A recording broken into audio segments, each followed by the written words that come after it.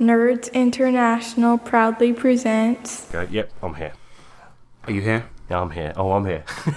Oh, I'm here. Oh, I'm here, baby. Yes. Okay, no.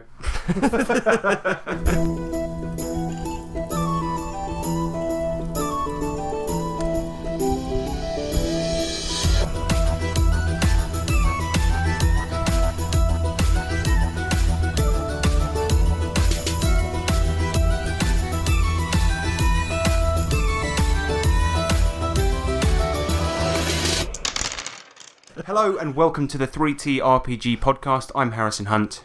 And I'm Nick Lamley. This is an RPG podcast all about tabletop RPGs. Yes, indeed. Today, we've got the best show since Sliced Show. Did you know that? Since Condensed Show. We're not from Concentrate. We're all organic. 100% fresh squeezed. I should point out, as I told Nick earlier, I took some sleeping tablets last night, then woke up early, and I'm fairly certain they haven't quite worn off yet. So he's a bit woozy. I feel drunk. He's still drunk. I travelled back from Nottingham yesterday, so I'm shattered. So it's going to be a good one. It's going to be a good one. Low energy, all right? Low energy, high. No, I was going to Low say. energy, high profit. That's about that. High cringe. No. But today we've got What You've Been Slaying, where we talk about what we've been playing. We've got the main subject, which is going to be how to roleplay well, how to improve your roleplaying. I haven't decided on the title yet. Then we've got What Dat, followed by Monster Blind Date. Then RPG or Beef, a new segment. Followed by Electro Letters. Yay. Woohoo! Should we do it? Should we get into it? Let's get right in. And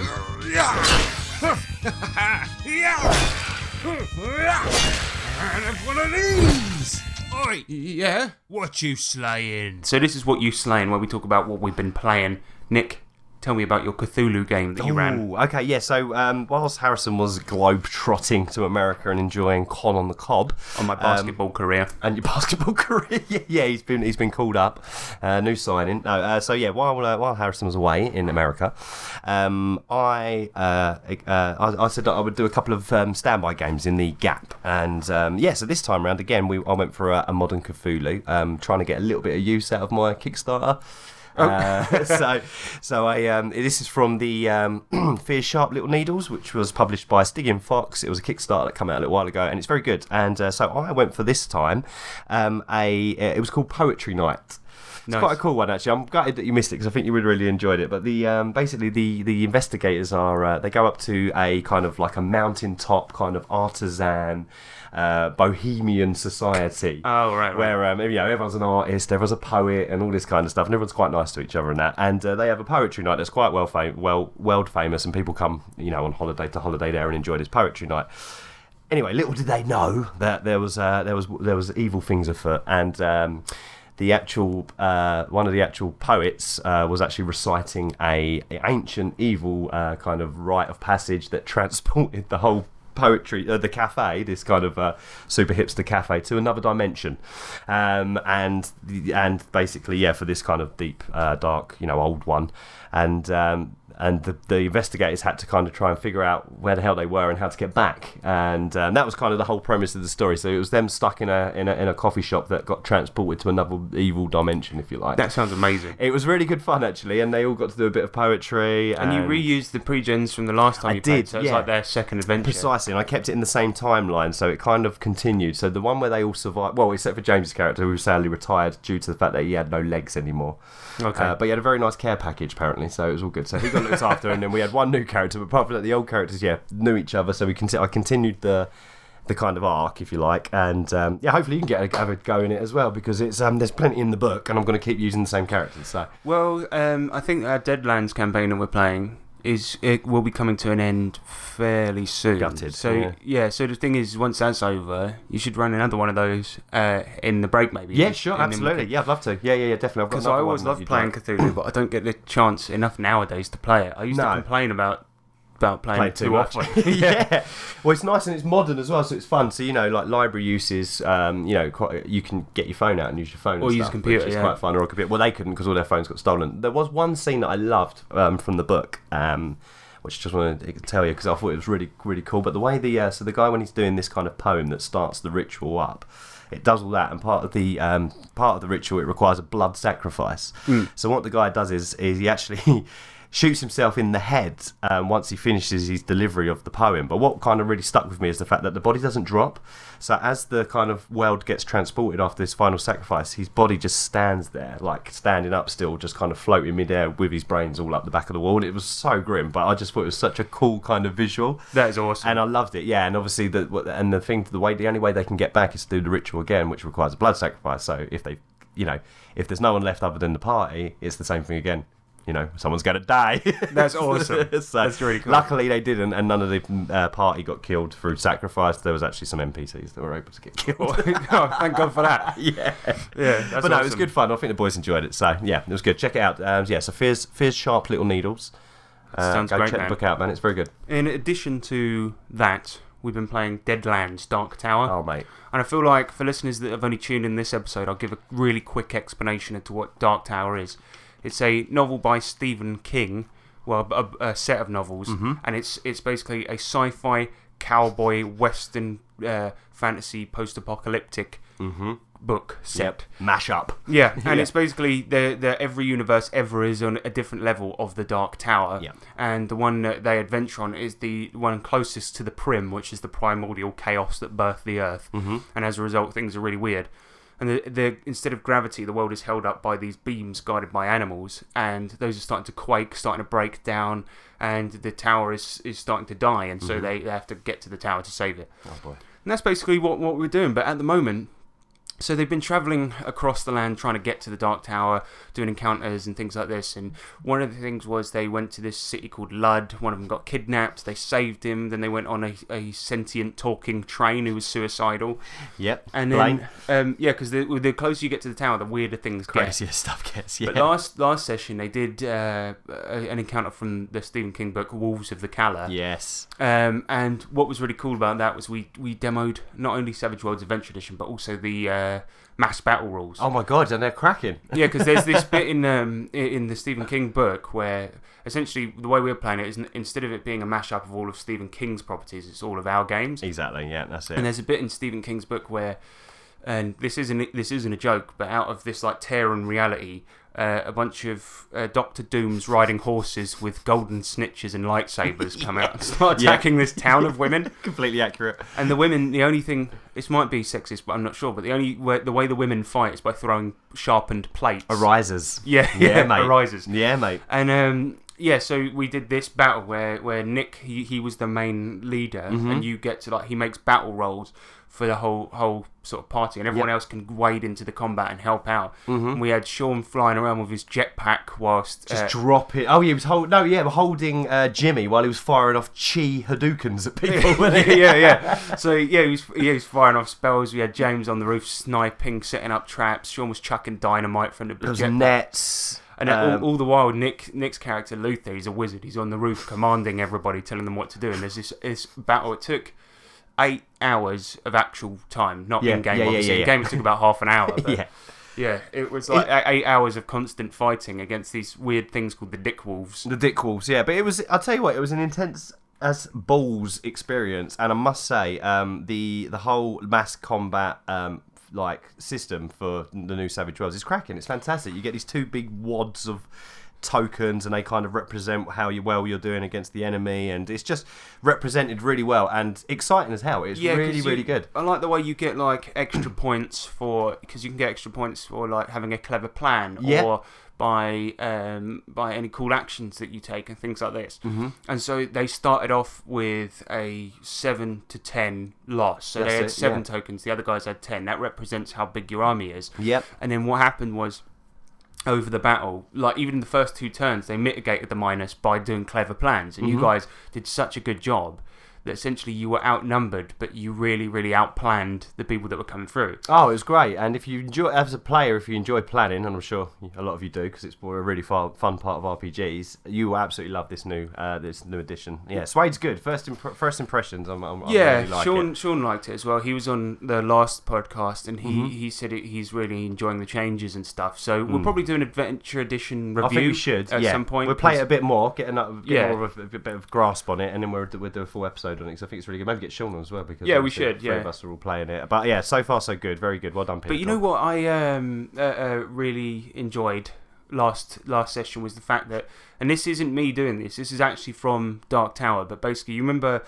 there was a point in the game, right, where the characters realise that they might be fictional, and essentially what happens is that they there's all these tears in reality, and they use one to visit 90s London and find that the tower there, because there's a Dark Tower equivalent in every world, is a RPG shop called Tower RPGs. And it's owned by a guy called Calvin Tower. Yeah. And they go in, and this guy's like, no cosplayers allowed. Oh yeah. And Luther and James's character, what's his name? Long Iron. Luther and Long Iron, they go into the shop, and he's like, look, good cosplay, mate, but the gun's a bit too big, and your hat's the wrong type of hat. Yeah, that was it. Yeah. So he wears a 10-gallon hat, not an 8-gallon hat. And then they go in and they see this RPG written by me and Nick called Deadlands, a Dark Tower story or something like this. Yeah. And so what they do is to try and make sure that to try and save the universe, they go visit the writers, which were like old versions of me and Nick. Yeah. I'm like, we were both decrepit. Hey! And all of them are like getting really angry, and they're like, look, write a good ending, man. I was like, no, we're too busy. We were all wrapped up in space. What was it? Space prostitutes or something? Something like that. It was like, no one wants that no more. They want space adventures with space prostitutes. Yeah, that was or whatever it was. But yeah, and so they tried to get them to change or to write an ending. Start writing again, wasn't it? Yeah, of that particular fantasy, our game, if you like. Yeah. So they're starting to realise the reason the world is crumbling is because the writers had stopped writing. Yeah, but they did use that to get an advantage in the mass battle. Of course we did. Yeah. So we was given the opportunity to basically influence the story. So it's in a way where we told ourselves, if you like, within the game to write in a certain way about the Dick Wolf, so it gave us an advantage. And we was thinking for ages, and loads of crazy ideas were coming out. But what did we settle on? Well, some of them were, you guys were like, okay, we can get them to write whatever we want. Say they're made out of cotton wool. Make them water. No, make them scared of humans. Yeah. So what they did in the end is they made them suicidal. So which wasn't a great idea. I thought it was quite a good idea, but it meant that they fought recklessly without planning. So that was the advantage. We thought they might all just run off a cliff like lemmings, but no. There was more kamikaze. Yeah. It was like that. They just ran in with reckless abandon. So it was a pretty good idea. It was fun. I think the one where you said make them be made out of water was pretty funny, because the idea, I think, that whoever said that was thinking was that they would immediately get through the portal and just turn into a puddle. Just wash out. But I was thinking more of like a water elemental or something like that, right? Yeah. You can't even hit them because they're moving around. Yeah. Man. I knew, because I know you, I knew no matter what advantage, in air quotes, we got, there would be a big payoff for it. Like, there's still, because no matter how much you can word something, because one thing was like, make them all dead. It's like, what? So a load of zombie ones come out, yeah? Yeah, because I reckon the battle was still going to happen, because they wouldn't, think about it, if you're telling two RPG writers to change an encounter in your game, right, you wouldn't go like, okay, they wouldn't put an encounter in there where everything comes through a portal and they're already dead. Yeah, it wouldn't be in the. Can you imagine just a load of corpses just start piling out of the portal and that's it? That'd be terrible. But no, yeah, it was. Well, for me, it's double great because obviously wanted to play Deadlands for a long time. So glad that I did now because it's great. But part of me just wonders whether, because I love the Dark Tower so much. Personally, I think that should be the new thing now. It should be Deadlands Dark Tower because it works so well. I think Pinnacle need to just completely rewrite it and make it the Dark Tower world. Well, yeah. I mean, the cool thing about that is what they could do if Pinnacle made a Dark Tower setting, or they could just call it like the Shadow Building. Yeah, just to avoid copyright. Yeah. Just loosely based on the Dark Tower. But it could be a Deadlands supplement where all the other Pinnacle properties are involved. Mate, that would actually be pretty good, right? Mate, I'll tell you. Got Flash Gordon, Solomon Kane turning up. Shane, if you're listening, mate.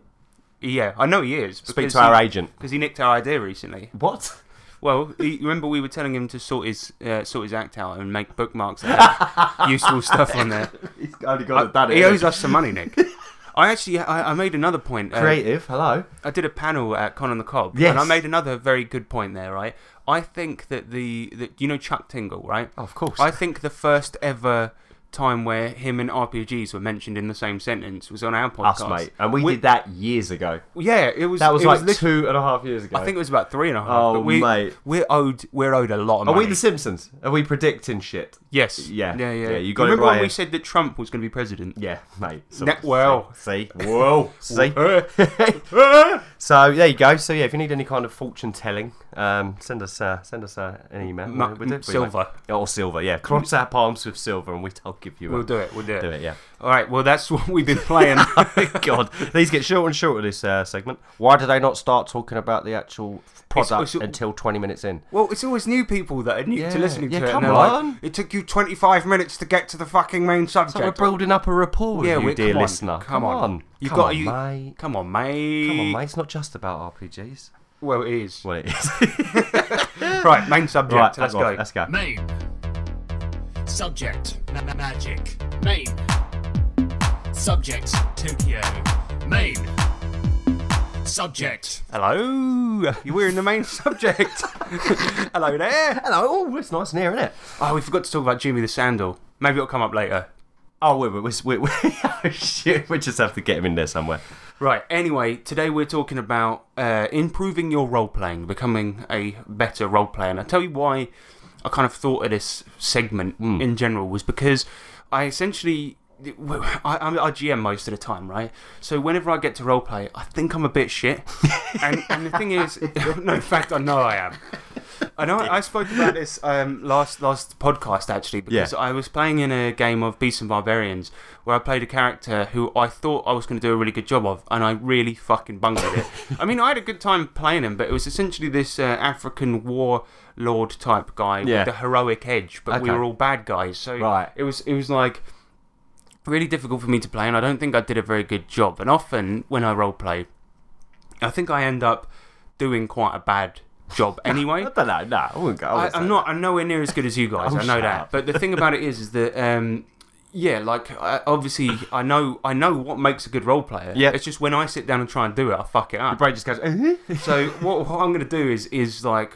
So what I thought of was we could kind of go through some tips and things to improve your role playing. Absolutely. And hopefully by the end of this show, I'll be a better role player. You'll be able to be a player. Exactly. Well, I am that already. I'm a player. I'm a baller. You just need to be a 10 foot taller. Yeah. Well, that actually reminds me that it's completely off topic, but I just got an invite to a school reunion recently. Oh shit! It's been 15 years. That's got nightmare written all over it. I know, and I put a comment on it and just said I can't tell if this is a horrible idea or not, but it is a good chance for me to boast about my professional tennis career. Blocked. Anyway, so let's talk about improving your role playing. First thing I wanted to mention was that defining a character as simple on paper on a character sheet, right? You could put down edges, hindrances, or in the case of D&D, your flaws and whatever the fuck else it's called, your stats and all of this, and have a great picture in your head. But playing it is really different to just having a good idea. And there is a very good couple of reasons for this, and I think that often, for example, some people, and this is a direct reference to a character, and you might know who this is, but like if you're going to play a smart elf with his nose high in the air, who's like a noble posho, right? But you can't play that. It's a great idea on paper, but the thing is that let's say, for example, if you're the type of character who isn't that witty, or type of person that's not that witty or has trouble coming up with these things, then you're going to have trouble like actually playing a character. Of course you are. Yeah. If you want to play a super sharp character, but your own personality isn't that sharp in regards to, I don't know, quick quips or whatever, you're going to struggle because it's still you playing a character. What you're going to end up with is people going, I roll intimidation. What are you going to do? Well, I'm going to intimidate him. But what you want to do is like... and actually play it out, right? Yeah, so you want to hear it. Yeah. Well, that's a good tip, I mean, because the thing is, we've talked about how to make good characters before, but it's actually then playing the character is the hard bit. And like you say, whenever you roll persuasion or a bluffing check or anything like this, don't just go, I use bluff. I use persuasion. No. I guess it's what we could say then is kind of accept your own limitations. So it's not a case of you're not a good player, because there's no way. It's just finding the right fit for you. So for me, exactly. So I haven't got that much experience in old fantasy, right? I haven't read that many fantasy books. So the language of fantasy for me is quite difficult. So even though I'm playing an old wizard, I find it quite difficult to be able to talk ye old, because I don't know it that well to structure the sentences. So more often than not, Luther at the moment will talk quite normally, Yeah. even though he's from a fantasy world, because I'm not great at the When that works, though, I kind mean, of little things in that. look at Discworld. All of those people, they just talk Normal. normal. Yeah, So it's true. I think that's perfectly reasonable. Yeah.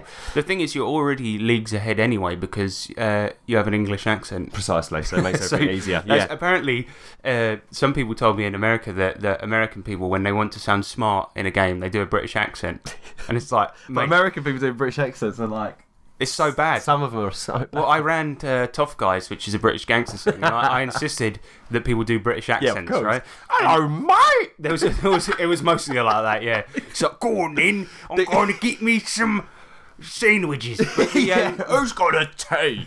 Terry, he was at the table and he was doing an intimidation check, I think it was, and he was like, mate, I'm gonna fucking fuck you up, brother. And he was talking in an American accent. I was like, British accent. He was, mate, I'm gonna fuck you up, brother. And it was exactly the same, but just a slightly different voice. Oh, Terry, brilliant. But yeah, so if you try to play a character that you know you can actually play. Yeah. There's certain characters that people just can't gel with. Yeah, and, sure. and try to pick one that you can. Yeah, totally. But one of my biggest tips as well for better role playing is act as if you were really there.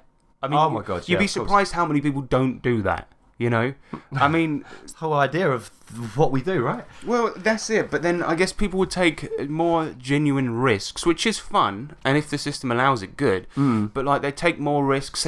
I've seen people talk to other characters in the game in ways they would never do. Nobody would ever do because they're in a game. Yeah, Like you often see. How many times do you see like somebody will come up to a character and go, "Oh, thank you so much for saving my village. I haven't got much, but here's this bag of gold." And the character goes, "But have you got any more stuff? Yeah, what else you got? What else you got? Can I have some more stuff?" It just turns into polite-ish mugging a lot of the time. And it's like people. It's always money. It's always everyone's always after fake money. And I think we've talked about this before, but yeah, it's like the fake money, and it'll be like people get in a fight with somebody over getting a discount in a shop. Oh my God. And I've seen players die doing that. We have, and the thing is, it's like sometimes they can't get. It's like, yeah, but he was a dick. It's like, hold on a minute, you bowled into his shop, 5 of you. Some of us, like someone's shoplifting out the back. You're trying to barter him down to nothing. He's got kids to feed, and you get the ump because he gets the ump with you. Yeah. and kicks you out the shop. And Come on. that's what I'm talking about. It's really weird, and nobody would ever behave that way in real life. Someone being a dick isn't justification for killing Killing them, yeah, or getting the final word. It's like, dude, drop it. Come on, you've lost this. Your character, your fictional character, has lost an argument with a shopkeeper. Move on with your life, But I your think- fictional life I in think the game. that's the problem, isn't it? It's the word lost. People don't like to. They don't like to lose, and because it's a game, which it is, Yeah. like they see a failed interaction with a shopkeeper as like A loss. a loss. Yeah. Oh, no, I ain't losing. I ain't having that. Just as they leave, they burn his fucking shop Oh down. no, I hate it. I hate it. How many times in games over the years have I gone, so we're doing this then? Yeah, Okay, I know. all That's right, it. we're doing this then. It's always there's one player at our table. I know he doesn't listen to this, but there's one player at our table that he's always that guy where it's like, well, guess this is happening now, and it's like. Get with it or get out of here. It's like, oh, this pub, they're not doing me a discount. Time to start a fire. Gotta burn it down.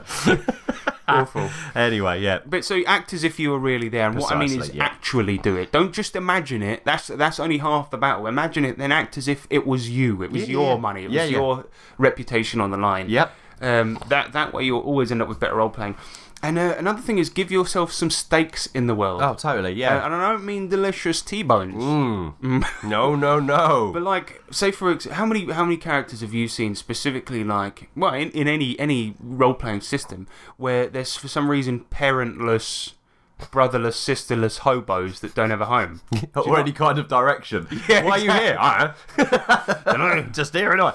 Like, I mean, say for example, you're running the Barrow Maze as a campaign, Yeah. right? Yeah, you're there to plunder and get treasure and explore the Barrow Mounds, but why? Why are they who's there? Who's the money for? Why Yeah. are you getting it? And don't just go because I want to be rich. I mean, No.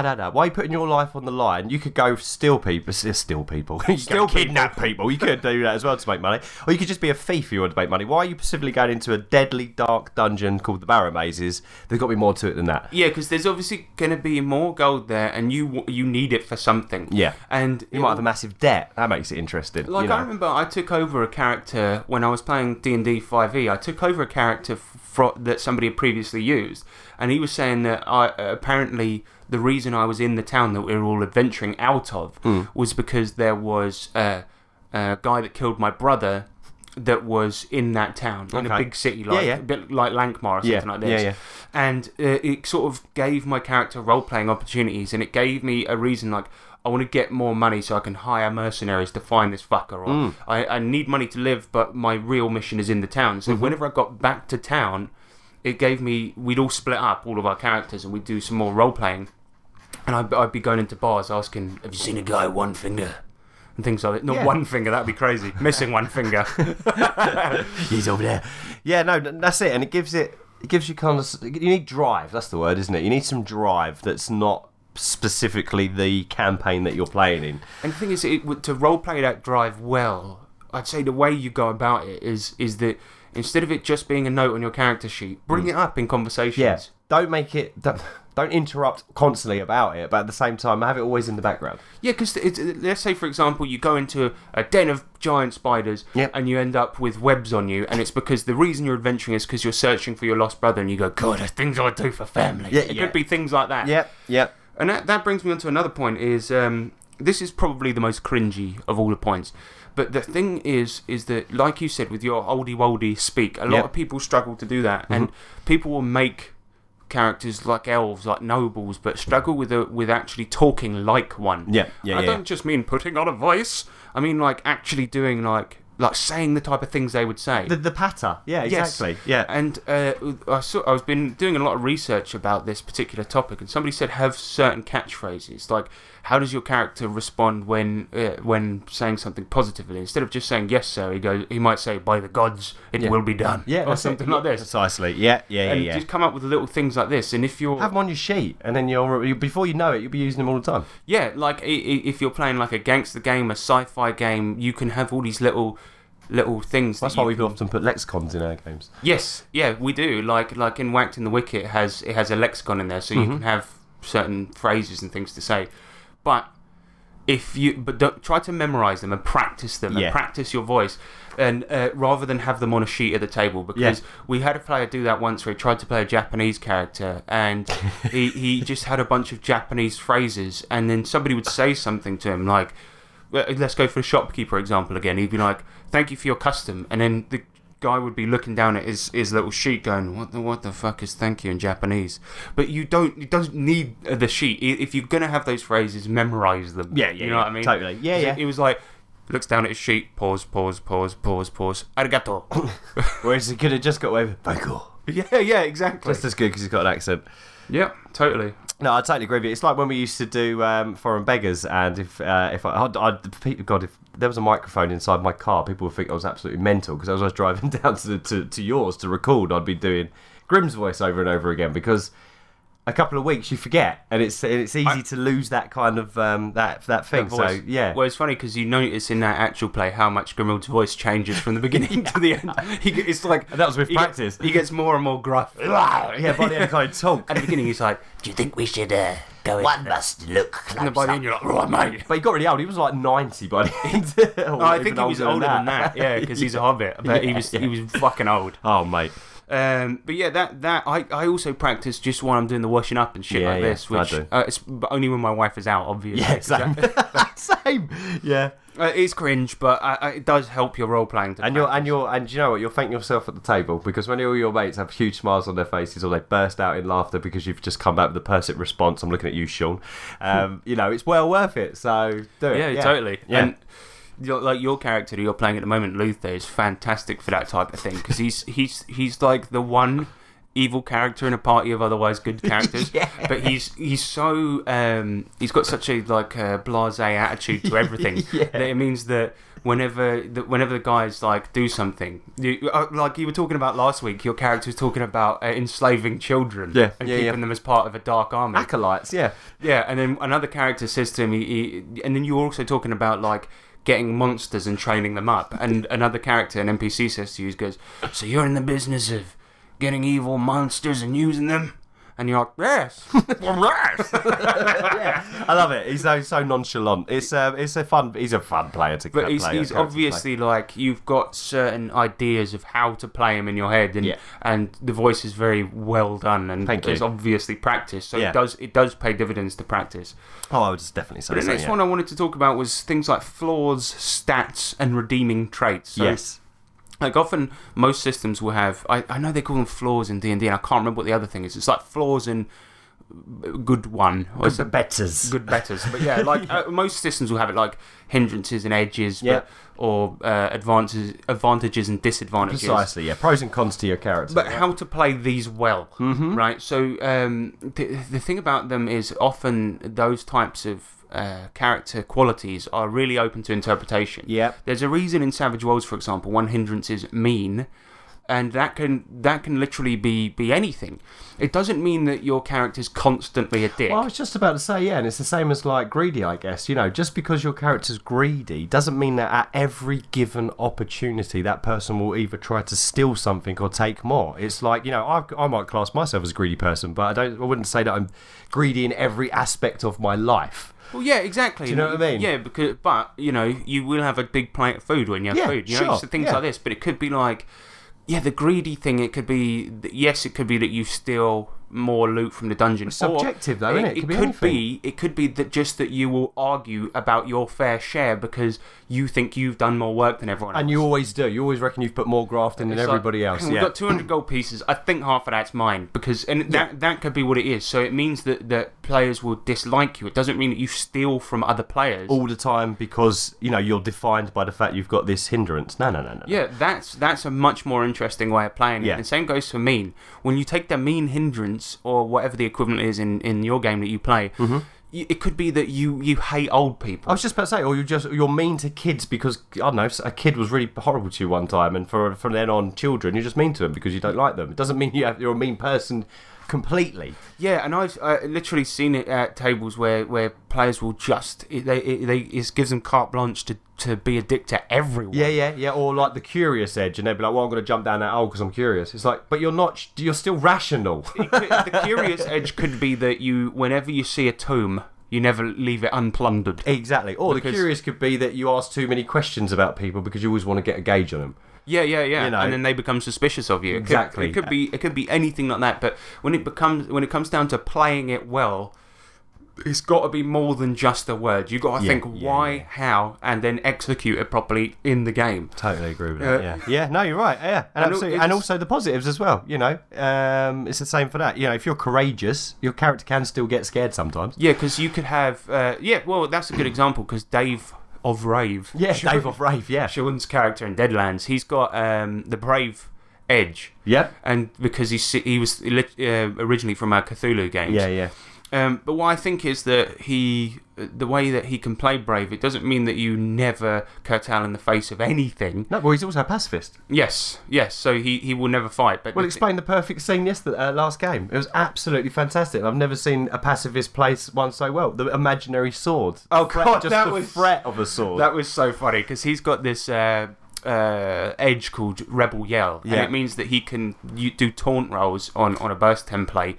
Or on a child called Jimmy the Sandal. So essentially, I'll explain this because it is quite funny. But it's got to be told. What happened was that they previously went through to our world and killed a gangster called Jimmy the Shoe.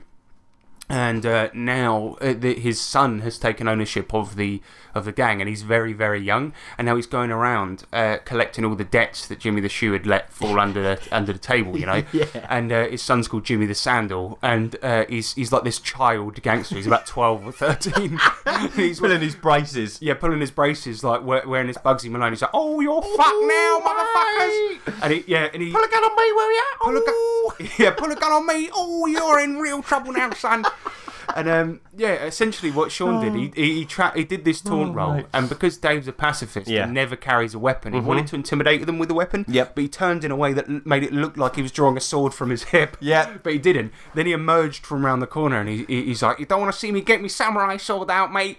mate, look, I don't want to get it out, but I will if I have to, alright, mate? And then he rolled a 27, and Jimmy the Sandal's like, "Whoa, come on, son, there ain't no need for that." Brings a sword to a gunfight. It was so good. It was so good. He scared the shit out of him with it. That's a good example of an interest. I mean, it was fucking stupid. But it was That's a fantastic. good example of how to play an edge, because you're a pacifist. You don't carry a weapon, but you realise that there's only one way this guy listens to. You've got to get into combat as well. That's the thing. It's the nature of role playing. We have combat instances, and but playing a pacifist is a challenge. And fair play to Sean, but look how rewarding it can be. Well, that's just it, man. It is great. Because it was originally your character, but you had a rule that you'd never hurt anyone. And there was one point where you had to kill a dog, and he absolutely hated it. Oh my god, poor Dave. But I think when you get these flaws or redeeming traits or anything like this, you have to think of an interesting way to play them. Don't just go, "I'm brave," and then "I'm not scared." Go, "I'm brave, but that means I'm only scared by certain things." Challenge yourself, like that's a really fun part of character creation and playing characters. It's like, if you just play the same kind of character, like that meme I sent you the other day, but it's just the same character, but he's got one of them pair of glasses. I was like, "I'm here to avenge my brother," it's just like, oh, for God's sake, it's like, come on, every time you start a new game, that's a great opportunity to try something new. Luther was a prime example, because often or not I play quite not courageous characters, but righteous characters. Yeah, I guess. you play good guys. Good guys, right. Yeah. So I got to a point where I was like, I really want to try something new. I really like the idea of trying not an out-and-out evil character, but of course a character that's had such a sheltered life they just don't understand, so they're only really in it for their self. And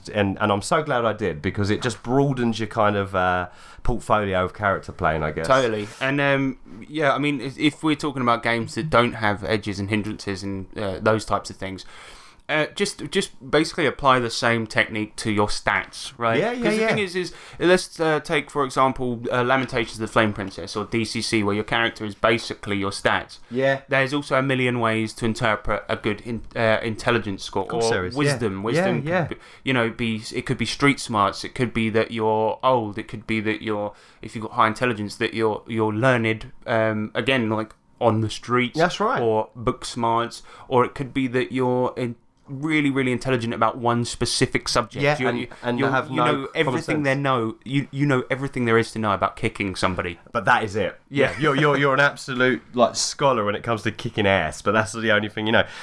But it's true. I mean, and you're right. Like, if there isn't edges and hindrances, like you said, you can get a good gauge on a character just by looking at their numbers. High strength, low intelligence. Right, you've got a bit of an idea going on there. Like you said, look at them all. And you can get a character from the numbers. It tells you what kind of a person they are, physically at least, and mentally, like just from your numbers. Well, charisma score kind of and wisdom, those kind of denote your personality as well, because a charisma score, a high one, it could be that you're a smooth talker. It could be that you're extremely good looking. It could be that you're always well dressed. You're in your mouth, you're like, "Oh," but because you look so good, people will still talk to you. Hello. But the your mouth is good. Oh shit! Bigger role. But yeah, exactly. So yeah, there's a lot more to it than that, isn't there? Next point is though, dynamic growth, learning and evolving. Your character, this is a simple one, and everyone knows this one, but your character, if you want to do better roleplay, change based on the things that have happened to you. Oh my god, yeah, like people, treat them as like they're not. It's not a piece of paper. Think of it as a living, breathing thing, and pieces of paper can stay the same forever, but people don't. They change, and just be conscious of that when you're, if the world that you're playing in is giving you a lot of shit, and when you first started you were all happy and go lucky, by the end of it you're probably going to be grizzled and pissed off. Yeah, you might want to, if the world's giving you shit, you might want to give it some shit back. Yeah, exactly. I mean, prime example, in our Deadlands campaign that we're running at the moment, Ryan, his worst fear was to see his brother die. Oh my god! Yeah. And then he saw his brother die, and now he's voluntarily taken the slow hindrance because he carries his brother's coffin on his back. He does, yeah. And he's tried to make his character darker based on the fact that that he hasn't got a life anymore. Well, he's not as chatty anymore, like because he used to bubble off and bounce off his brother all the time. So they'd start chatting away, and they'd have these great little kind of. He was also always in a scenes. um, great mood because Yeah. he's a charismatic wrestler. Yeah, And the thing exactly, is, yeah. There was a point last week when you guys came into this world, and when you met the writers, one of them was like, "Do you speak Korean?" I mean, ever since Kim Jong Il took over England, we mainly speak Korean, and he's just like, "Listen, buddy. Well, I can understand you, you can understand me, so let's get on with the conversation." And before he would have just been like, "What's Korean?" or something like this. Yeah, So exactly. he Yeah, I'm a would- pretty smart guy, but I don't know this. But now, yeah, he's not like the old one. No, he's gone a bit dark. But it's a pleasure to see. So it all pan out. make sure your character grows, learns, and evolves. Yeah, innit? totally agree with that. Yeah, And start with a goal as well. I mean, this goes into the stakes thing, but start with a goal. It's basically the same advice as I've given, but try to achieve that goal. yeah, Yes, of course, you've got probably that you have to save the world from this, that, or the other going on. yeah. But also have this sub goal that you can do during downtime or And your GM will absolutely love you for it exactly because it gives them more to work with. yeah, totally. You know, your little backstory. There was a small little part of your backstory that grew huge in Gen Lab Alpha. Oh god, yeah, that was. But that's because I had the opportunity to have that. I could glean that from you guys. You know, give a GM little nugget of information that's to do with their character, and they can use it to make it cool, and then that might come up in the story later on. Yeah, because we had an adventure, literally a session and a half, based on my character's backstory because I bothered to put it in there. I added a little detail into the world that my family was killed while I was asleep during a rainstorm, and the only thing I saw was that the man had a peg leg. That's right, exactly that. And he was unbelievably fast. And then it turns out that he was like this really... It was an abomination, wasn't he? He was an abomination, Yeah. a mutant, well, more of a Part mutant than mutant, we part were. machine. Yeah, precisely. So yeah, that was pretty But cool. it was great for me as the GM because it gave me a reason for you guys to go to places, and it was like, you were like, you would ask, you'd often go to a new town and ask about the brother if anyone had seen it, and then every now and then you can go, oh yeah, I think I might have seen someone there. Yeah, that was really cool because as the game went on, we were doing the main mission, but every time I got to a new town, I'd quickly do a bit of streetwise and try and talk to people and gather information, see if they've seen a man, and we'd get another clue. And it was unfolding as a sort of subplot as the game was going on. Precisely. It was awesome. Yeah, and that's it. And yeah, like I said, GMs will love you as players. Give them tidbits, and they will absolutely love you for it. Yeah, I mean, there are ways to kind of do that badly as well, but I think just follow that advice and it'll be good because you create a better story together. Your character will have something to do as well. Yeah. You're not just this penniless hobo saving the world for some reason. Precisely. Yeah, no one knows why. Yeah, exactly. Also, I wanted to talk about downtime as well, because that's a thing that I think you can really have it's basically, that's a chance to roleplay. A lot of people in say, for example, D&D, right, they'll go out adventuring, and then the downtime is literally them going to a shop, selling like a wagon load of swords that they got from like an enemy, right? And then you also pick up any new items you want, or you replenish your arrows or your dynamite or whatever. Yeah. And what I think is a really good way of actually having some character building is when you do get back to town, if there's 5 players, right, go off with your best mate in the group and go and have a beer and talk about your past. I mean, as much as I despise Critical Role, one of the cool things that they do is the characters ask each other questions during downtime. So they'll be in a bar. And this is probably the best part about it, because the story's crap. But they could be in a bar and one character would be like, "So I heard you're from the Sword Coast. What goes on there? Tell me more." Yeah. And then it'll be like the 2 characters have this chance to roleplay. So during downtime, try that out. I mean, it is more of a tip for getting other people to roleplay. Yeah. But why don't you go around town and try and just say like, "Oh, I want to go to a titty bar" or whatever. Yeah, precisely. I'd say downtime is an intrinsic part of our group, especially. Yeah, we totally. love a bit of downtime. Just splash water on my own Really? face. On my own face. On my own face. So, They slapped their own face. I remember once in the Warhammer, for example, I wanted to. We all had a downtime and we got to play a scene each, where we all split off when we got back to town. Yeah. And my character was naive to the point of probably retardation, To the point where her husband was a necromancer and she didn't even know. Dreadlord Lenny. Yeah. And the way she had a D10 in fighting, but the way she fought was she would always hurt people by accident. It was clumsy fighting, wasn't it? Yeah, it was like a carry-on film or a loaded weapon. Exactly. Or whatever, So I remember the first battle we ever had. The way I trapped that I was hitting somebody was that I bent over to pick up a coin. My sword on my hip got stuck into a table, and then I spun around, knocking loads of people out in the bar. And then she was like, "Oh, sorry, whoopsie, my bad." Yeah. And anyway, so the downtime, when it came to it, I wanted to do something that further showed quite how dumb this woman was. And so she went to a play, and I just nicked it from Blackadder, but she went to a play and she believed what was happening on stage was real. And then obviously the one of the guys got murdered on stage, and she was like, "Arrest that man! He's been murdered! He's been murdered! Get him!" And she get her sword out. She's like, "Well, if no one's going to do anything, I have to step in or something." I don't know if I did that, but I remember I definitely yelled out like that, and that was my downtime scene. I went to see a new play. I think it was called "Dude, Where Art Thine Horse and Carriage?" Yeah. If I recall correctly. Which is dumb. But anyway, that was it used downtime to just further your character. Absolutely, you know? Yep, precisely. And what about interludes, Nick? Are you a fan of these? I love them. I absolutely love an interlude. It's kind of another way of doing downtime, but in Savage Worlds... Well, put it this way. Again, I'm going to reference Deadlands because it's the most recent thing. But there's an actual thing in the book where Roland is a gunslinger. A gunslinger is more of a... but it's like a knight. Precisely. In medieval times, our knights were also trained to farm, to cook, things like this. Mm-hmm. Gunslinger is a whole lifestyle in Dark Tower. It's not necessarily just you can shoot. Shooting, precisely. And part of that is that you have a quartet, which is like a group of like-minded individuals, and they're supposed to become a family like a troop, right? Mm-hmm. And to connect further, what you do is every night when you make the fire, you go around and tell stories about your past, and you talk, and they call it palaver. Yeah, palaver. Essentially in Dark Tower, it's really easy to do the interludes, because in Savage Worlds they have this thing where you deal a card, and based on the fate... based on the suit, it say tell a story about when you were especially courageous, or when you lost something, when you lost something. And the new ones, they've got different options now, so you could actually have a downtime event instead and say, what are you doing on the way, or whatever. Okay. Which is kind of cool. Nice. I just wanted to talk about the good ways to role play an interlude and the bad ways to do it. Often when I'm GMing, I'll go around the table and I'll say to people, who wants to do an interlude? Only say yes, because people want to do it because you get a Benny for doing a good one, right?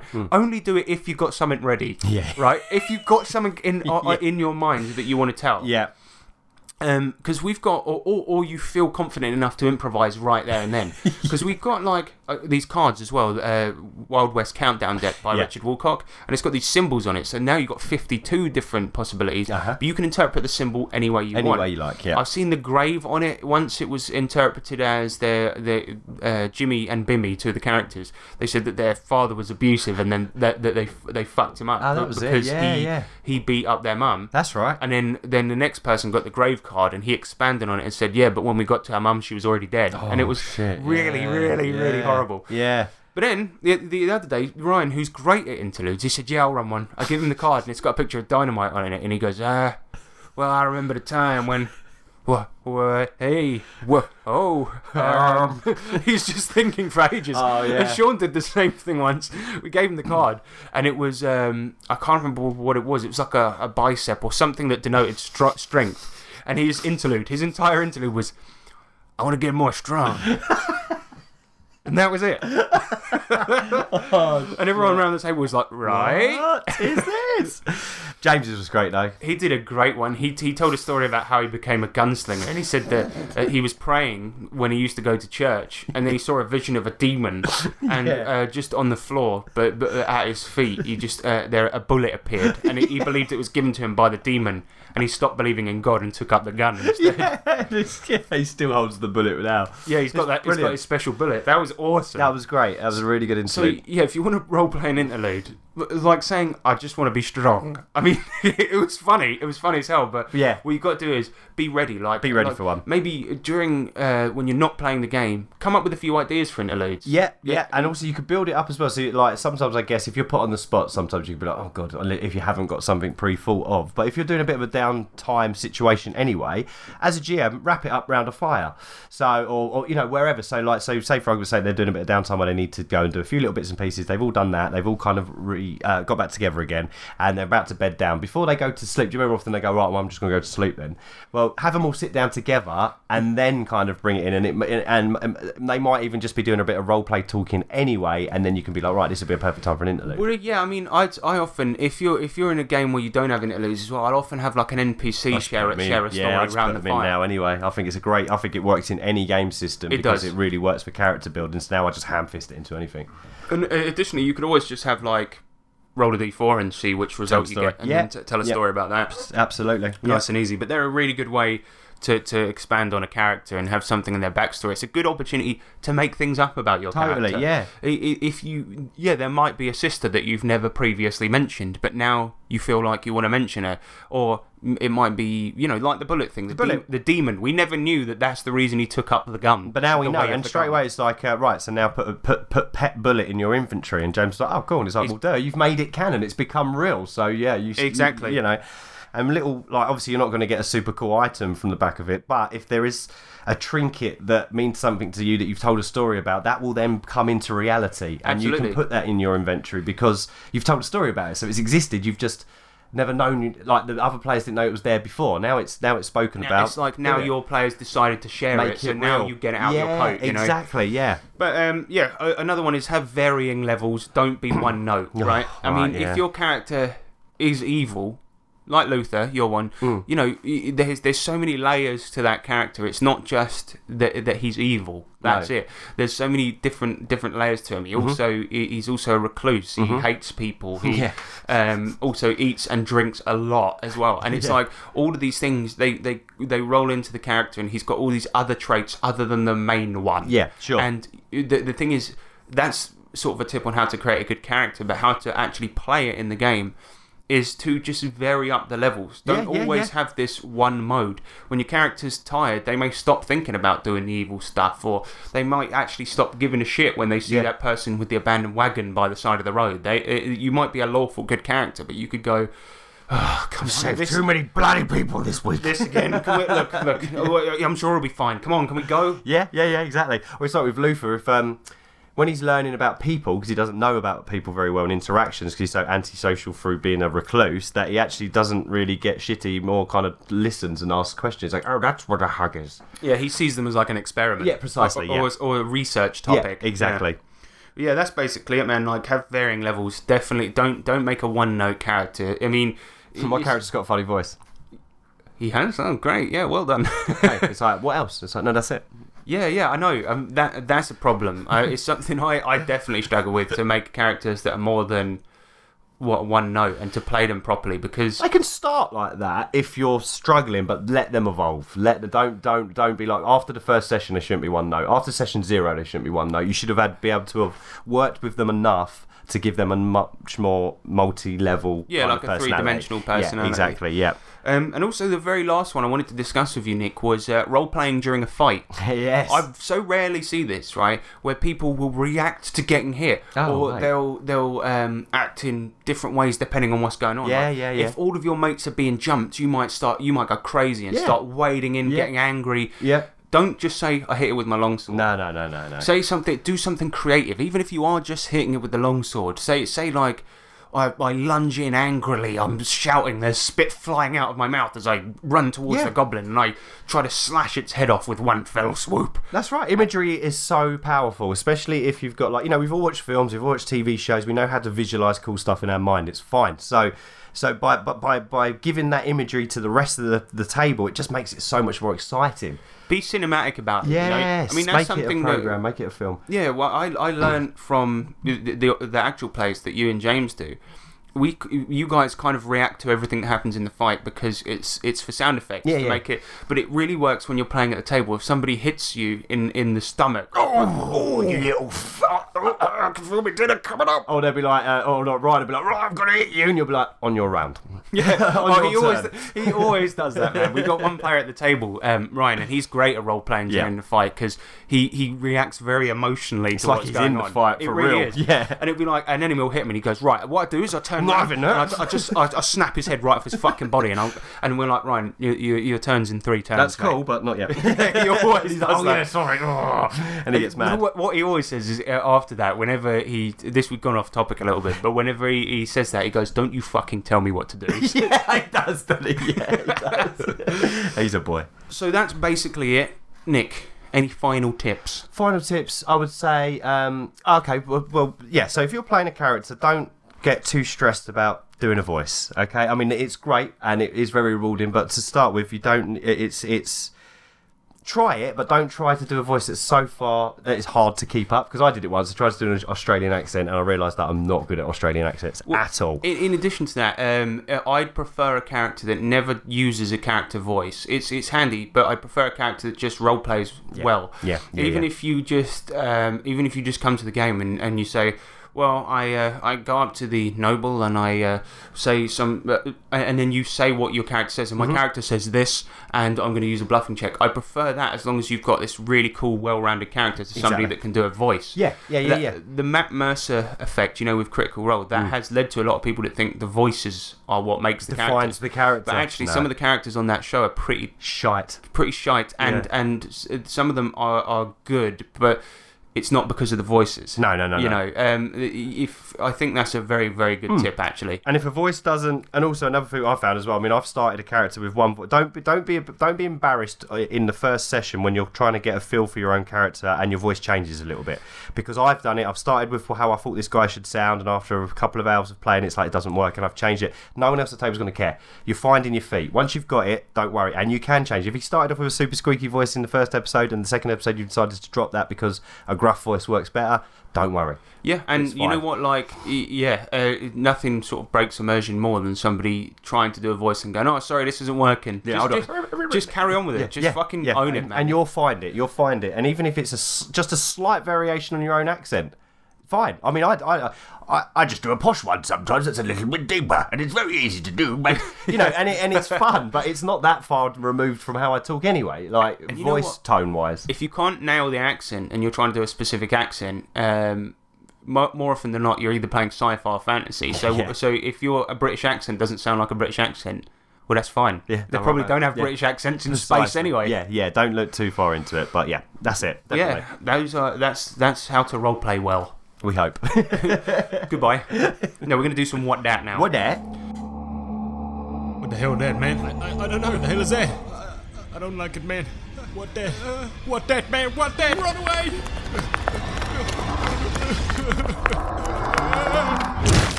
What Dat? All right. So, in What Dat, I've made RPG... I'll call them soundscapes, art. I've made some RPG noises. Okay. And you've got to guess. You've got to guess what the RPG related thing is from listening to the noise. Okay. Right. So this is the first one. Here we go. That wall is different. Look at the pattern of the moss. It's not the same moss we saw earlier. It is. It's the same fucking wall. Look at it. What I'm saying is... Look, I Shut said up. earlier... No, because you we said you were wanted to supposed go to take left, a and I right. said go right. What did we Yes, do? We went but left. no. Okay? And now, look where we listen, are. Do you know no, where because we are? you said you wanted to go towards so we're never the going to find door. the Minotaur, And I said to you, basically, I 'cause you're a told fucking you. idiot. Fuck you. So I realised upon listening to that it went on a bit too long. I am aware of that. Sorry. The only thing that I think that is like in a party arguing in a dungeon. Yeah, I can't give you a point for that because it was getting lost in a maze or a dungeon. Okay. Yeah, getting lost. Yeah, I thought it was just a couple of characters popping off at each other because they're sick of walking down the same road. Yeah. That's funny. I like that. It's not the same moss. Right. You're a fucking idiot. Here's the next one. The darkish green slime-covered beast emerges from the darkness. His left hand holds a peach, while his right hand, using a knife, slices segments from the fruit. The monster, using the back of the knife, slips the segments noisily into his fanged maw. I knew you would come here eventually. It smiles wickedly as its vocal cords struggle to adapt to the common tongue. He drops the peach. It lands by his leathery feet, and then he lunges forward, knife in hand. I shoot it with my crossbow. What was that? That was shit role playing in a fight scene. Yes, well done. Or also a creepypasta. That sounded like a creepypasta. Yeah. You should just do them. That's brilliant. I shoot it with my crossbow. I thought you was going to say with my longsword. Yeah, after I recorded it, I realised it should be longsword because that's great. That's associated with people with no imagination. I hit it with my longsword. Do you want to play a human rogue with a longsword, please? Right, next sound. So basically, I was walking into the village, and this woman comes up to me, and she says to me, oh God, my legs! Oh, owie! Oh, ah! Oh, God! That's someone falling down a pit or something. No, incorrect. That was activating a trap. Okay, yeah, like a... Oh, God, my leg! I just like the idea that he's having a casual conversation while he's walking. So I told this guy, shut up and up. Ah! That's really good. I like that one. That's my favourite, I think. This one, actually, I can't remember which one's the weird one. Okay. Well, they're all a bit weird. But anyway, next one. You're a wanker, you're a bloody wanker, you're a wanker, and you can suck my dick. What the fuck? I actually forgot I made that until just then. You're a wanker, you're a fucking wanker. Someone getting shot and it can't be hit for whatever reason. No, you're wrong again. That was a taunt roll in Savage Worlds. Okay. You know, in Savage Worlds, you get the taunt character just yelling things over a battlefield. Just get you're a wanker. Yeah, fair enough. That's good. All right. The final one. Here we go. Please, welcome to the stage, a brand new rapper by the name of C. Okay. C, everybody. Get your boys all munchable right there on the spot like Lunchables. And get your boys all weed them all right there on the spot like cereal. Cause boys like you try to take the biscuit, try to bash me up, but you better not risk it. Think it's so bad with your What that? Alright, so I'll allow you a bit of thinking time here. What's another name for a rapper? Artist? Okay, you have to make a guess. Rapper. Come on. Oh, I don't know. Scribe? I have no idea. Okay, that was MCC. Oh, Musical Crass. Oh, for God's sake. Because he's an MC named C. MCC. Oh, wow. Very good. All right, That one, yeah. I admit That was one like the cryptic question on crossword. Yeah, that was a bit too hard. That was good. I like that, though. That's very good. So that was what dat? The trap one was my favourite. So I told the woman that I was oh, my legs! That's really good. Yeah, very, very good. Let's go for a break. Yes. So listeners, go on a break. Go on a break, lad. That was good. I like that. That was funny. Ladies and gentlemen, it's time to see which of our single monsters is going out on a date tonight. Because it is time for Monster Blind Date. That's right. Let's meet the singles. There is some light hammering going on upstairs, listeners, so if you can hear that, apologies. But they're renovating. You know, they just finished renovating as well. Not the same people. Yeah, it's the same fucking people, right? I mean, how long have I talked about this for on the podcast? It's been about a year. 8 months, a year. I think the guy broke up with his missus after a few months of moving in, so now they're having to re-renovate it so they can sell it again. Oh, no. Whoops. It's just a never-ending nightmare up there. It is. Okay. So anyway, Monster Blind Date. This segment, the way it works, it's an English show called Blind Date, right? Originally, and presented by this Liverpool woman. No, Scouse. That is Liverpool. Scouse. Yeah, well, still black. Yeah. Rest in peace. R.I.P. Yeah. But she, anyway, explain the premise, Nick.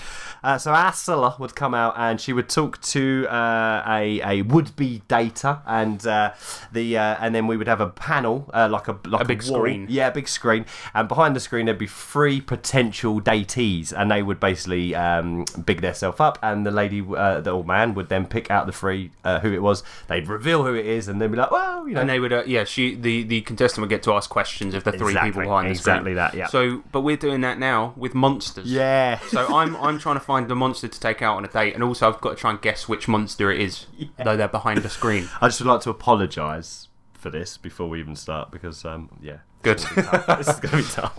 All right, go. You go. Oh yes, hello. My name is Harrison. I'm 31 years old, and I'm looking for a hot monster to take me out on a date. So, I would first like to ask. My question is, what is your? I think we said this last time, but my first question is going to be, what is your favourite type of food? And I'll do that to monster number 1. Well,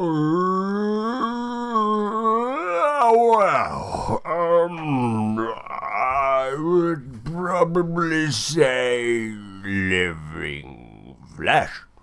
Right, I think I've got an idea as to what that monster might be. Well, maybe. Number 2, same question to you.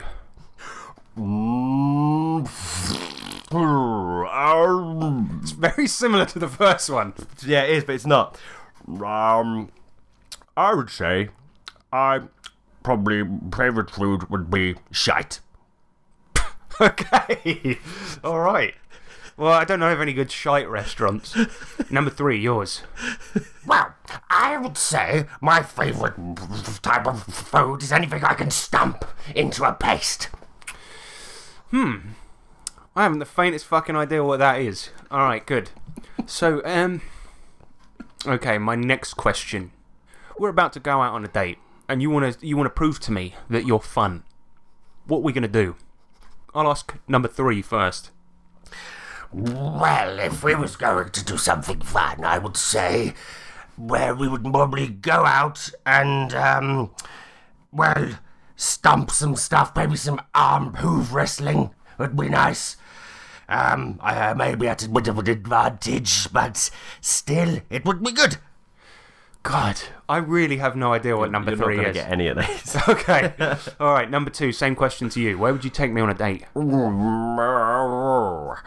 If we was going to go on a date, we would probably go to a large forest-type area that has plenty of poo, pats. Lots of pats. I'd take you on a pat party. What the fuck? Is this a real monster from D&D? Because that's what... Yeah, oh my... they're all from D&D, but there's something about them. I think they're probably all undead. No. Oh my god. Okay, number 1, please. Wow. I don't really move much, so I would say the date would come to me, but they would be lovely. They would get lovely suntan, but also if they got too hot in the sun, I would cool them down, winky face. Okay. Okay. You know, I know which one I'm going to pick to go on the date. See, the third one is very stampy, as is obsessed with stamping and has hooves. I know that.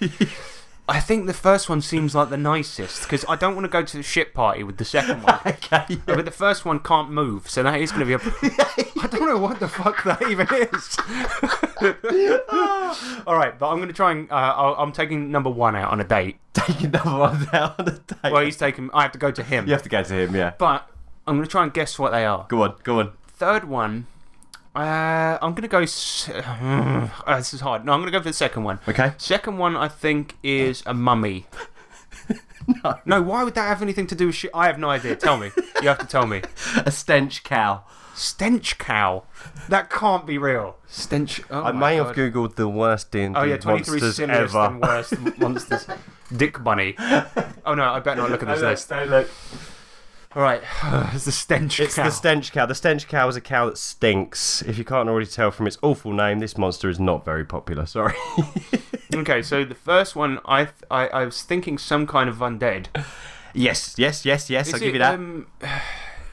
Is that one a mummy? No. A gibbering mouther? No. Oh god, I'm not going to get this. Okay, I've had 2 guesses. I know. Okay. You all know what number 1 is? Go on. Number 1 is a Gilon.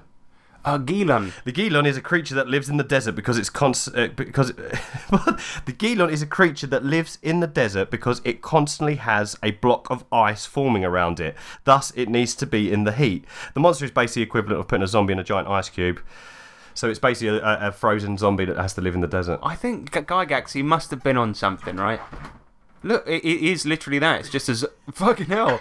The artwork is so weird. He's curled up in like a fetal position inside an ice cube, his head poking out. We'll put them on. We have to put them on. That is insane. And the third one. And the final one. You might as well just tell me what it is. You're not going to get it. You ever heard of a mauler? No, actually. I probably have at some point. Oh my god. It's just like... It's like a lion's head with a sort of a like feet all around it in like a 360 position. It's like it looks like a wheel. Shit. Yeah, it is. Yeah. It's so weird. I don't even know what this is. Does it roll? Yeah. Is that how it moves around? It just rolls about like a It's wheel. really weird. I'm sorry. I did No, but we've literally learned look for the something today. worst monsters D&D ever created. It's so. fine, but I think we learned a lot today about the weirdest monsters. Don't go out the stench cow. I'm going to put a Gilan in my next game. Yeah, you need to. Alright, so with that over, we're going to play a new segment. Yes. RPG or beef. Oh yeah. You ready? What is this? RPG or beef. I'm fairly certain this segment hasn't got much legs. Okay, that's all right. I It's know- going to be I- one of our many segments that start off with a lot of, but then fizzle out a little Yeah, bit. sometimes. and I think you're going to see why almost immediately. Oh, here we So, go. RPG or beef? I've got reviews from supermarkets for beef products, right? And then I've got reviews for RPGs, and you Okay. have to guess, is it RPG or beef? Okay, fine, perfect. Number one. I mean, you're going to see why this is a shit segment. Okay. Number one, very poor quality. It has absolutely no taste. Awful stuff. Gave it to the dog and even she left it. Is that RPG or is it beef? I'm going to go for beef on that one. Yes. Well done.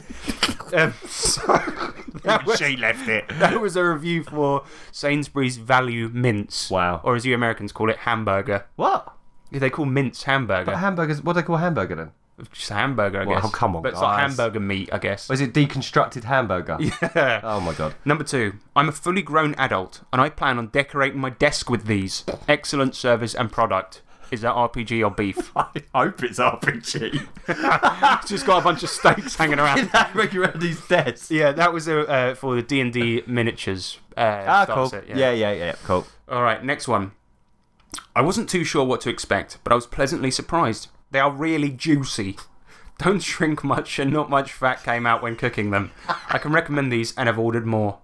RPG or beef, I Nick? hope it's RPG, but I'm going to go with beef. Yeah, see, this game was quite easy. That's the problem. Things like books and food aren't very similar. that one was for steaks, as far as I'm aware. Or Okay. no, that was hamburgers. Okay. But the thing about it is that as soon as I did this, I wanted to find reviews that would be like ambiguous. And I spent maybe an hour looking for reviews of beef that could also apply to an RPG. I'm wasting my life. It don't happen. Yeah, It's not. It's never not out happened there. once. It's not out there. Perfect. Arrived quickly. Fit through the letterbox. You get so many for such a bargain price. There really is no need to buy them from anywhere else. Also comes in a convenient bag. Beef. That I got you. That was RPG. That was a set of dice. Got me. Yes. Ah, I thought that was beef that had been ordered on Amazon. And like, they're like, it fit through the letterbox. Brilliant. Because that would apply to a lot of beef products, to be fair. Ah, you done me. All right, good. Well, at least it worked, that one. It did, yeah. Don't be surprised, listeners, if RPG or beef never comes back. Ah, maybe we'll do it as a Christmas special. We should do a big poll of all of our segments we've ever done and find out what the listeners like the most. Oh, yeah, but you know they're going to say Adventure Call. I liked it when you did the prank calls. Oh god. It's not happening. We'll do a Christmas special and we'll go over We're all the trying- old stuff that we did. We're trying a little bit to be slightly more highbrow than we were before. We're trying to grow up, listeners, and we're hoping that you're growing up with us. That's why we've got RPG or beef. All right, let's move on to some Fucking monster electro blind, eh? letters. Yes. Oh god. Yeah. Oh, I don't know actually.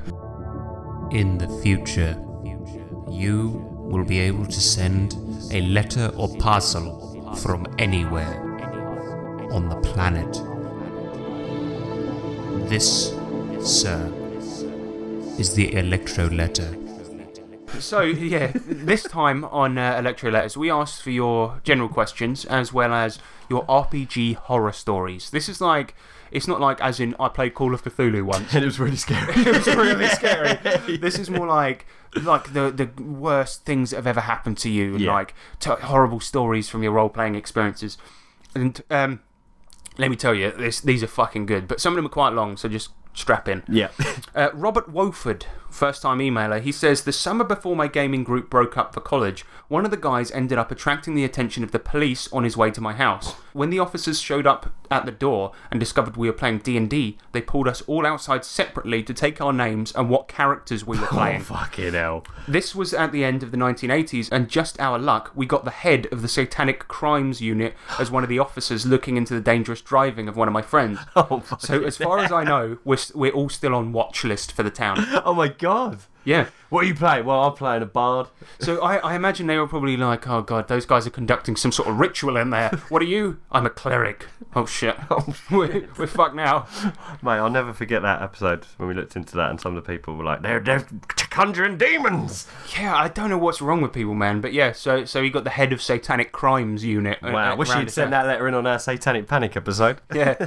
Next one comes in from Victor Ulansky. One of my first GMs in Werewolf the Apocalypse was eating while describing scenes to our playgroup. And I'm talking about large sourdough buns with only one slice of ham inside, no butter, veggies or sauce to down it. You can imagine the sound. It became so obnoxious that we started to write short messages to one another and pass them around the table. He intercepted one of our notes and the campaign ended after only one session. So, one day, right, I'm going to a bar and you say, like, imagine. Wait a minute. Wait, hold on. What the fuck does that note say? I'm sorry, The GM's dick. Right, I'm ready to go out. Right, go. Give me my sandwich back. And he's screaming loads of bits of sandwich. Going everywhere. Yeah. It's like, you know, when someone eats a Weetabix with no milk or anything as a challenge. Have you ever seen someone try to do that? Because they're so dry. It's like that, but just bits of dry ham flying out. Yeah, I mean, we used to have a player like that at the table. We kicked him out of the group. It was for something different. But this guy who came to our games, I'll give him like a fake name. Timothy. Let's call him Timothy, right? He used to eat crisps and he'd get a big handful and he'd shove them in his mouth and then you'd hear them all crunch down. But if he's such a big handful, he'd be like. And do you remember I used to just look at him and go, fucking hell. Tim. I was like, oh, I just said his name. You have to bleep that. I'll bleep Tim, that. little Tim. I was like, Tim, can you fucking shut up? And the amount of times, it would be like this really emotional scene in Gen Lab and he'd be like, right in the middle of it. It's fucking horrible. Oh, dear. Timothy Pierce got a good one. He says, during a con game of Star Wars RPG, the original D6 system version, the DM spent a total of an hour describing this hyper-muscular, four-armed nude alien species. By the time he'd finished talking about them and their homeworld, we were to leave said homeworld and not come back to it. With that, I stood up and left the table and moved a single table over and played Warhammer Fantasy RPG instead. Good choice. And So this alien, he's all buff. He's all big and buff and... you know, it might have been Byron Hall because he's big, he's buff, he's got his arms, but now we're moving downwards towards the nipples. The nipples, they're very, very highly detailed. Let me tell you about this. Now, I'm going to play a jingle now because we're going on to one that's a little bit serious. So we'll get into serious mode for a minute.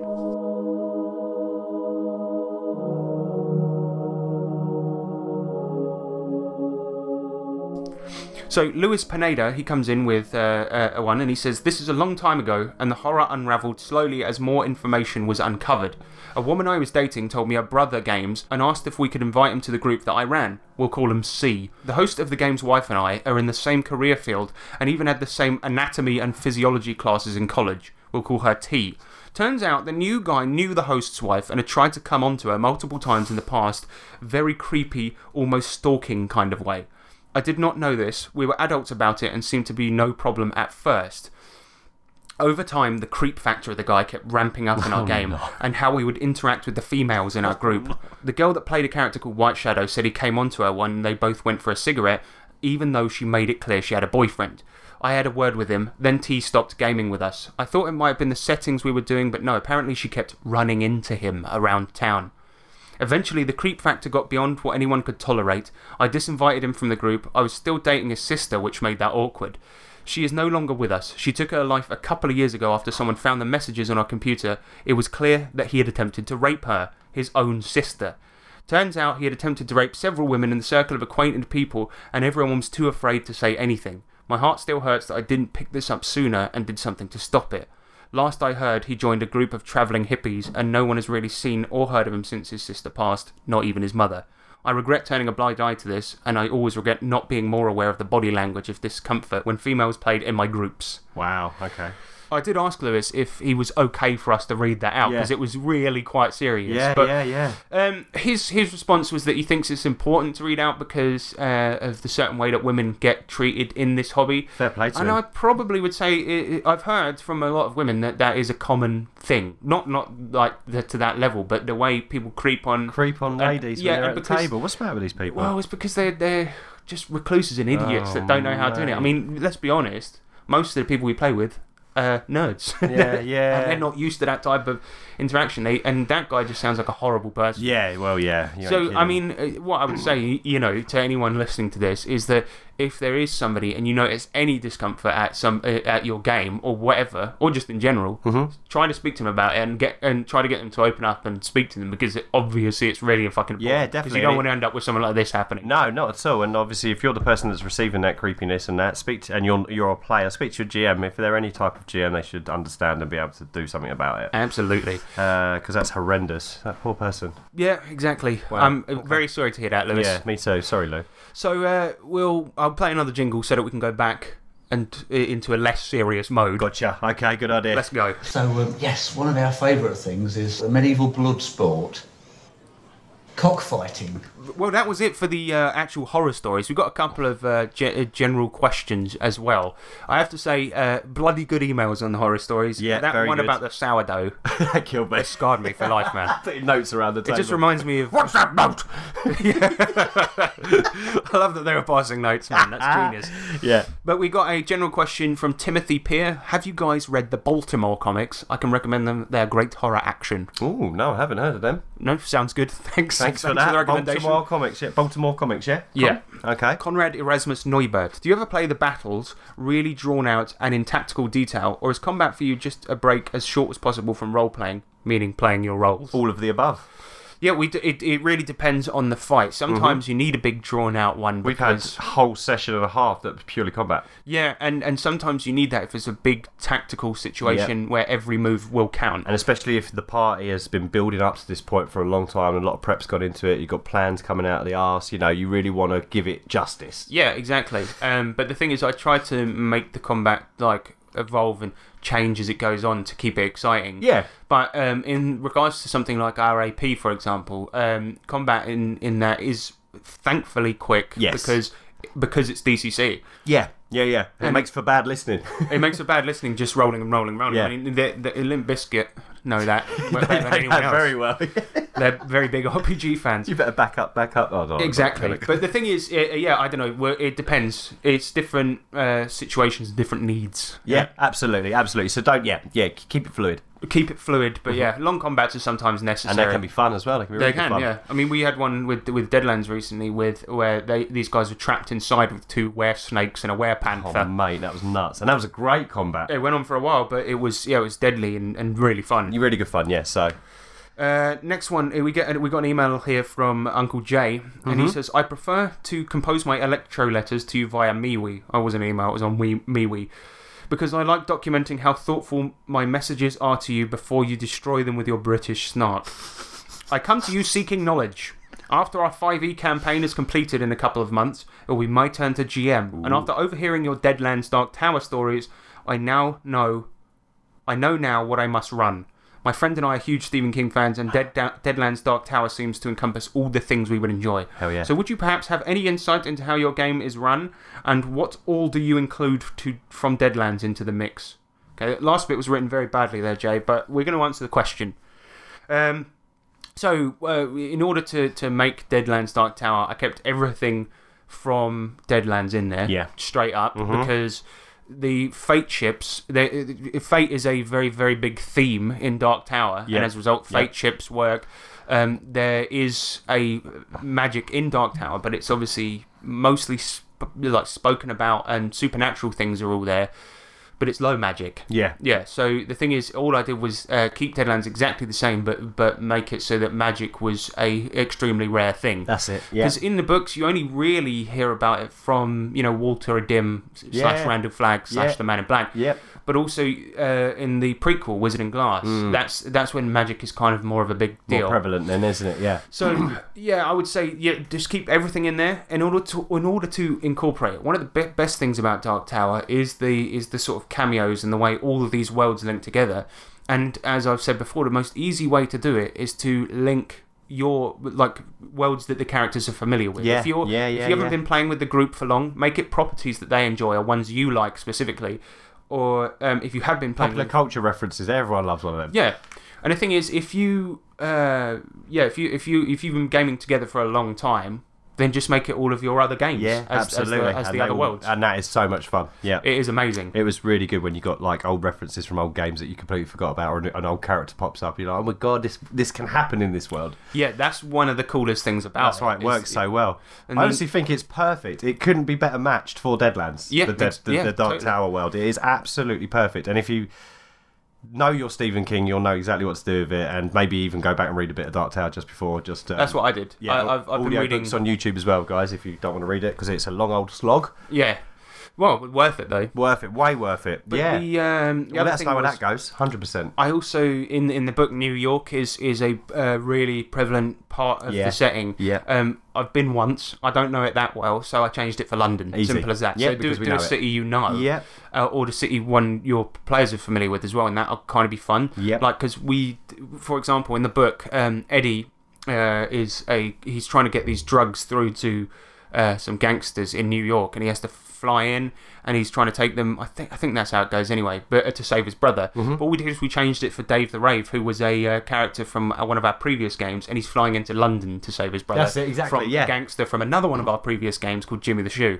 And so yeah, you can do that. Just find equivalent characters, equivalent settings, and things like this, and it all works. I mean, the point of it is the multiverse thing, and you're on the lowest one. And sometimes, because the tower's all fucked up, the multiverse is going to bleed in. Yeah, exactly, and they cross over to each other, and all shit goes wrong, and and you can pull anything. That's what gives you so much freedom in that kind of system, because you can pull anything from anywhere and throw it into that world. Well, because towards the end as well, you start to realise it's not just Stephen King properties, but also most fiction is becoming a reality in Midworld. Yeah, and they visit Oz. And that's right. They go to and then you see the Doctor Doom guys and Harry Potter snitches. Mm-hmm. Yeah, so pretty much just take inspiration from anywhere but make it grounded in Midworld. Yeah, precisely, and it will be fantastic. And let us know. Give us a play report on that, because we'd love to know that. Yeah, that'd be awesome. And that's it for questions. I've got one little shout out. We've got a new member to welcome to the fold of role playing. It's a friend of mine's boy. He went and played. So a friend of mine, Ashley. His boy Joey, he went and tried out a bit of RPGing, and apparently he came back and declared to his dad and mum that he is no longer Joey. He will be known from now on as the halfling sorcerer Arwan. So big shout out to Arwan. Arwan, shout out to you, brother. And I hope you're enjoying the hobby, mate, and welcome. Well, please send a. Is he old enough to listen to this? I guess he's like late teens now, I think. Oh, perfect then. Yeah. I think he's a teenager for sure. Yeah, God, I think he is. Anyway, sorry if I'm wrong. If he's not, I'm sorry about the content of this show, mate. Yeah, I know his dad definitely listens, but yeah, well, I promised I'd do a shout out. So, Arwan, welcome. Awesome, that is cool. All right, let's do an outro. Yes. Scythe blade, backfire. So, before we give out the contact details, I want to shout out some other shows on the network. First of all, I'd like to shout out the Murder Hobo Show. Oh, yeah. Which is really good. He's now reviewing different RPGs and things. He just did a review on Fantasy Age, which is really awesome. And I'd also like to shout out the Wild Die, which I'm going to be returning to. Oh. I just did the most spicy review ever. Was it Costa del Spicy? It was Costa del Spicy, man. That's my return. I reviewed Frozen Skies, and I would honestly say it's the worst setting I've ever read. Okay. And a lot of the the listeners and things and the patrons, man, they're getting really annoyed. And I was on the Facebook, and I was like, listen, this is. Did you give reasoning though? Yeah, of course I did. Well, there you go then. But the thing is that I was on the Facebook and I was talking about it, and then obviously one of the first questions comes up is, have you played it or read it? And of course I have. And then all the people that were saying, I think this review was unfair, I don't think you were right, I'm like, have you read it? No, but I will, and I think you're. I'm like, you've read it and played it. I've read it and you played it, man. You played in my game. Yeah. Of course, yeah. Well, so it's unbiased, isn't it? You got to be unbiased. Well, yes, exactly. Well, I think That's a shame. Yeah, people said that I rejected the premise and blah blah blah, but it's not true. But anyway, I'm back on A Wild Die, so go give that a listen. And the shitstorm has begun. But yeah, if you want to get in contact with us, then email us at 3trpgpod@gmail.com or Gmail to anyone outside of Jamaica. God, that's awful. And we're on Facebook, MeWe, all the social medias. Yeah. And if you want to donate to the show, if you think that if we put the cream in your coffee, go over to Patreon. If we put the bang in your shebang, Exactly. Go over to Patreon and sling us a buck. flip us a buck. Yeah, we'd absolutely appreciate it. And if you feel like you don't want to donate monthly, buy our product 78 Hamlet Happenings on Drive-Thru RPG. Best thing we've ever done. Thank you. So, I've been Harrison Hunt. I've been Nick Lambslice. And remember that D20s are cool, but 20Ds, now that's a good time. Oh yeah. See ya. Bye.